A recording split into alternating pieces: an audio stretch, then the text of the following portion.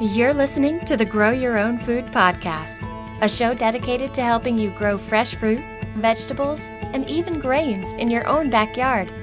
In every episode, you'll get growing tips, recipe inspiration, and more. Ready to get growing? Then let's jump in.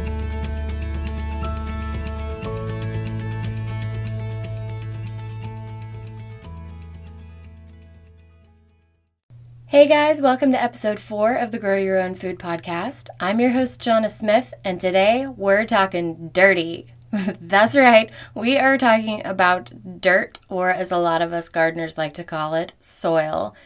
To get the most out of your garden, you're going to want to know what kind of soil you have, and if your soil is less than ideal, what you might want to add to make it better. So those are the things we'll be covering today, but first, a word from this episode's sponsor. So in today's episode, we're going to be getting down into some of the nitty-gritty details about dirt. A lot of people who take gardening seriously, who take growing food seriously, will tell you that they don't grow any specific plant. They cultivate good soil. And that's because without healthy soil, you won't have much luck when it comes to growing food. But to build healthy soil, you first need to understand what kind of soil you have. There are essentially 3 types of soil. Sandy soil is kind of really pretty common in desert areas. It's loose, it's crumbly, it's dry. It's exactly what it sounds like. It's sandy, it's got a lot of sand in it. Sandy soil loses moisture very quickly, and as a result, nutrients also leach out very quickly, right? So there's very little organic matter in sandy soil to kind of soak up moisture, soak up nutrients, and hold it there long enough for roots to be able to take it up and make use of it. On the other end of the spectrum, you have clay soil, which is what we have a lot of here where I live in northeast Kansas. Our soil is very heavy, it's thick. When it's dry, it's really hard and clumpy. When it's wet, it stays wet for a long time. So that can be good because certain plants like tomatoes like a consistent amount of moisture. But when soil stays wet for a long time, it causes the roots of other plants, like maybe rosemary that likes drier conditions, it causes those roots to rot. It's not all bad though, because with clay soil, nutrients don't leach out as quickly, right? Since the soil stays moist, nutrients don't leach out as readily, but they can be less mobile with like that really thick, stodgy texture of the soil. So it's kind of a good thing and a bad thing. Right in the middle of those two kind of polar opposites, you have loamy soil. So loamy is like perfect soil. It's damp, it's earthy, it's rich, it's like a deep brown or black color. If there's a perfect kind of soil texture, it would be this. Loamy soil holds moisture, so it absorbs water, but it doesn't hold on to it for too long. It slowly lets that moisture go, and it makes it available to the roots that are planted in it. It's also really nutrient rich and easy to work. So those are the 3 different types of soil. A lot of people don't have one or the other. They have kind of like a mixture, but most of the time your soil is going to be predominantly one of those things. How can you fix that though? Raised beds and containers let you dump in exactly the kind of soil you want, which is why a lot of people like them. You can buy, bagged garden soil at a big box hardware store like Home Depot, or you can buy topsoil and mix it together with compost, all of which that you've bought at your local garden center. But what if your only option is to use the soil in your yard?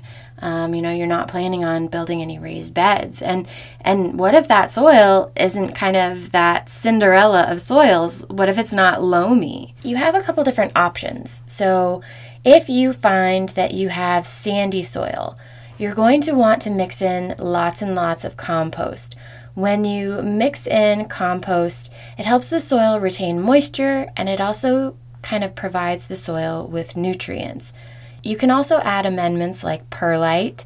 Perlite are like those little kind of white foamy flecks of things that you see in potting soil that you buy at a hardware store. It acts kind of like a little sponge. Each and every one of those little white specks is like a sponge. It soaks up water and then it slowly releases it back out into the soil when the roots need it. Some organic options you have would be coir or sphagnum moss. You want to be careful with sphagnum moss especially, otherwise known as peat moss, because too much of it can acidify your soil. And soil that's too acidic is not something that a lot of plants like. For clay soil, you're going to want to mix in gypsum. So gypsum is a mineral, and it's going to help break down the clay, which creates air pockets for the roots to grow into. You can also, and you should also, mix in compost, and this is going to also create air pockets, but it's going to provide a more readily available source of nutrients.